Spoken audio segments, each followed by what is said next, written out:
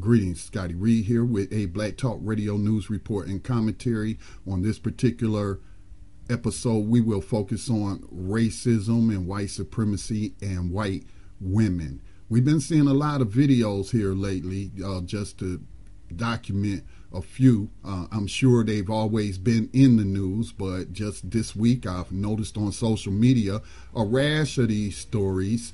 On my screen I have from our Black Talk Radio Twitter account, Permit Patty, who might be going to the slammer for being a drug dealer. This is the woman who operates a cannabis business, supposed to be selling the pets, but selling the people, and may not have her permit at all. But this is the woman who just last week who was filmed harassing an 8-year-old black girl who was selling bottled water on the street in front of her house, and this woman threatened to call the police on her. That's an act of violence, because we know disproportionately the police commit acts of violence against black men, women, and children. So we've been seeing a rash of these stories. Barbecue Becky calling the police on people for being in an area barbecuing that she said they shouldn't be in. Advised Media Network on Twitter shared one. Ice Cream Granny, not only trying to stand in the doorway of this brother's car, but gets mad when she is asked politely to move. Let's give a listen to it. But I just need you to back up. That's all I'm asking, really. Like, you didn't have to come over here. Okay. So, like, can you, like, leave? No, I'm backed up, and that's your space, and this is my space here. No, but, like, can you, like, actually, like, back up so I can, like, close my door? Nope.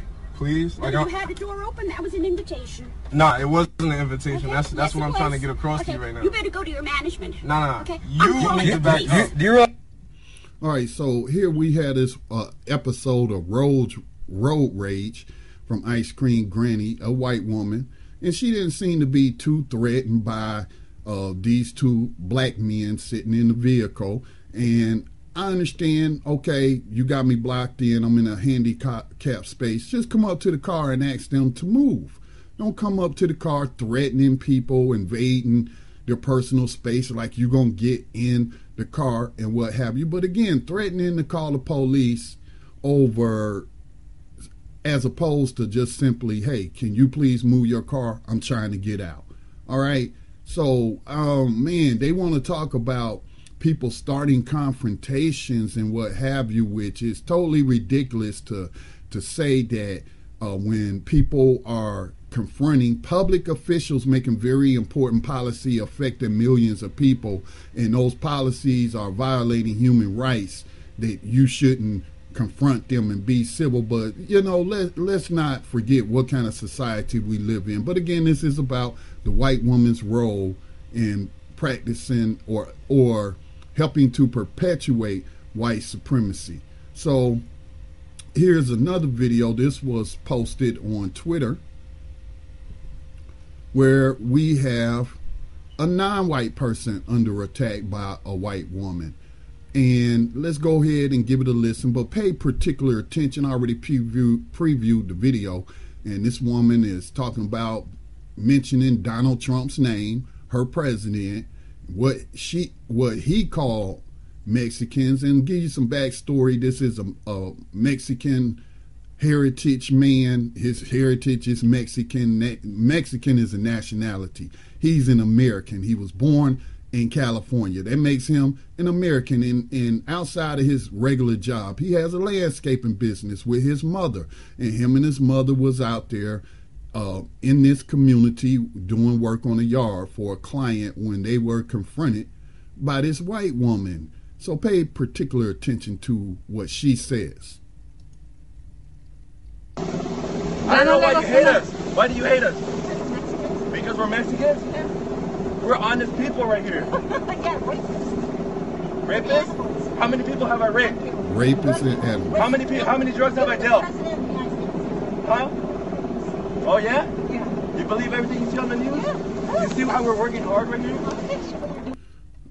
So again, you know, this is just disgusting. Let me play it out. Just 15 more seconds. Just disgusting, terroristic behavior. You're also pulling it in everybody else's yard. No, dígale, ella está viendo, dígale, Look, here. dígale, ya vio que acabamos. Come here, little boy. No, Come here, little boy. dígale, ya, She's dígale, up there, ¿tuviste? little boy. Wow. I mean, mocking the woman using Spanish. I mean, again, man, this is a gray-haired old white woman, probably been practicing racism, white supremacy all her life, passing it on to her grandchildren if she has any. And we're going to take a look at one more. I made a video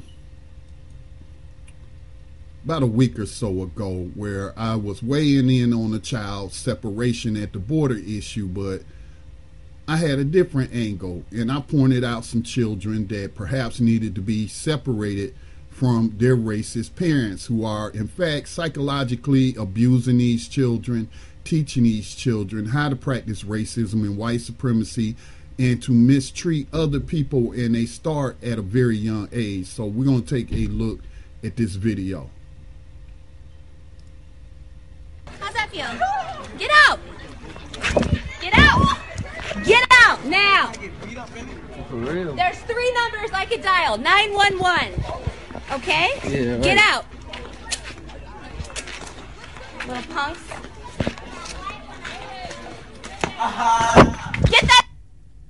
All right, so here we have a white woman committing an act of violence. To give you some backstory on that, let me pull up the article from BuzzFeed that appeared this morning. Let's pull up that one. They posted the Facebook video to this article, but this is a 38-year-old white woman. You just witnessed assault a 15-year-old boy at a community pool.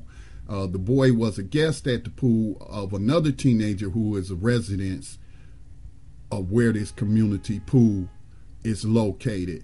So she assaulted the 15-year-old whose parents made a police report. The police go out to arrest this woman for third-degree assault, and she assaults the police officers, biting one, pushing another, allegedly caused harm or damage to his knee. And so, you know, this is just a frequent occurrence is what I'm trying to say. It's a frequent occurrence. This is behavior that was taught to these women as little children, as their parents taught them, and they're teaching their children, as you saw little children in this video.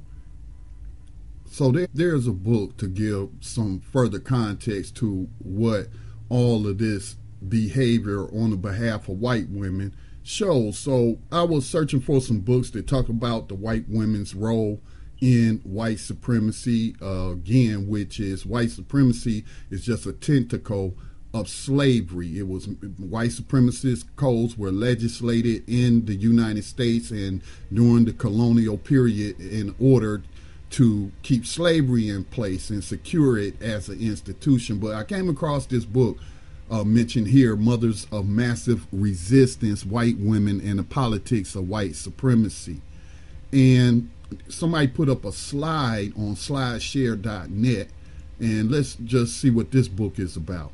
Author Elizabeth Gillespie McRae, and she's a doctor, wrote this book, 368 pages, published by Oxford University Press this year in February. It's in the English language.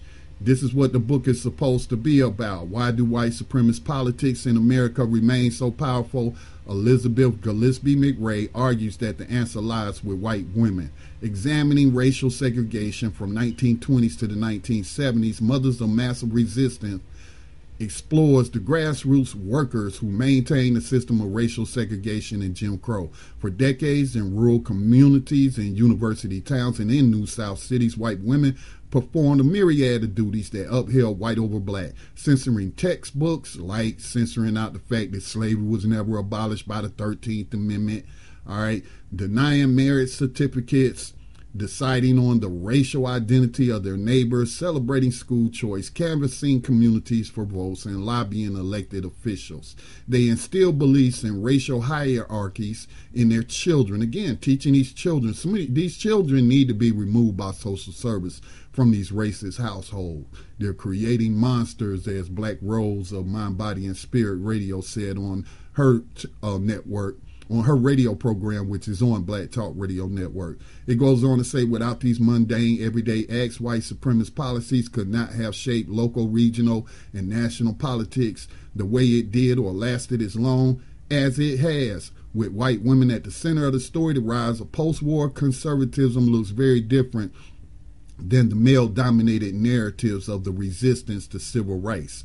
Women like Neil Battle Lewis, Florence Sillers Ogden, Mary Dawson Kane, and Cornelia Dabney Tucker publicized threats to their Jim Crow world through political organizing, private correspondence, and journalism. Now, it's important to point out journalism, as you had that white woman stalking Representative Maxine Waters, pretending to be a journalist, a pro-Trump journalist. How can you even say that you're pro anything and call yourself a journalist when you're not being objective? What you are is a propagandist. But we saw that white woman confronting and holding up Maxine Waters as she was trying to make it to the House floor in an elevator to vote on a piece of legislation. Again, the white woman and white supremacy, man, I'm telling you, it is no coincidence that we keep seeing all these pictures and these videos of these white women. It says their efforts began before World War II in the Brown decision and persisted past the 1964 Civil Rights Act and anti-busing protests. White women's segregation is politics stretched across the nation, overlapping with and shaping the rise of the new right.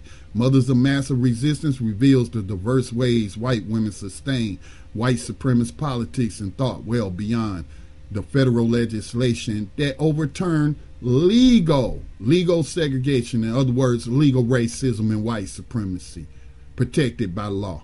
All right, these, when think of these monuments that to Confederate slavers and those who died for the cause of keeping people enslaved.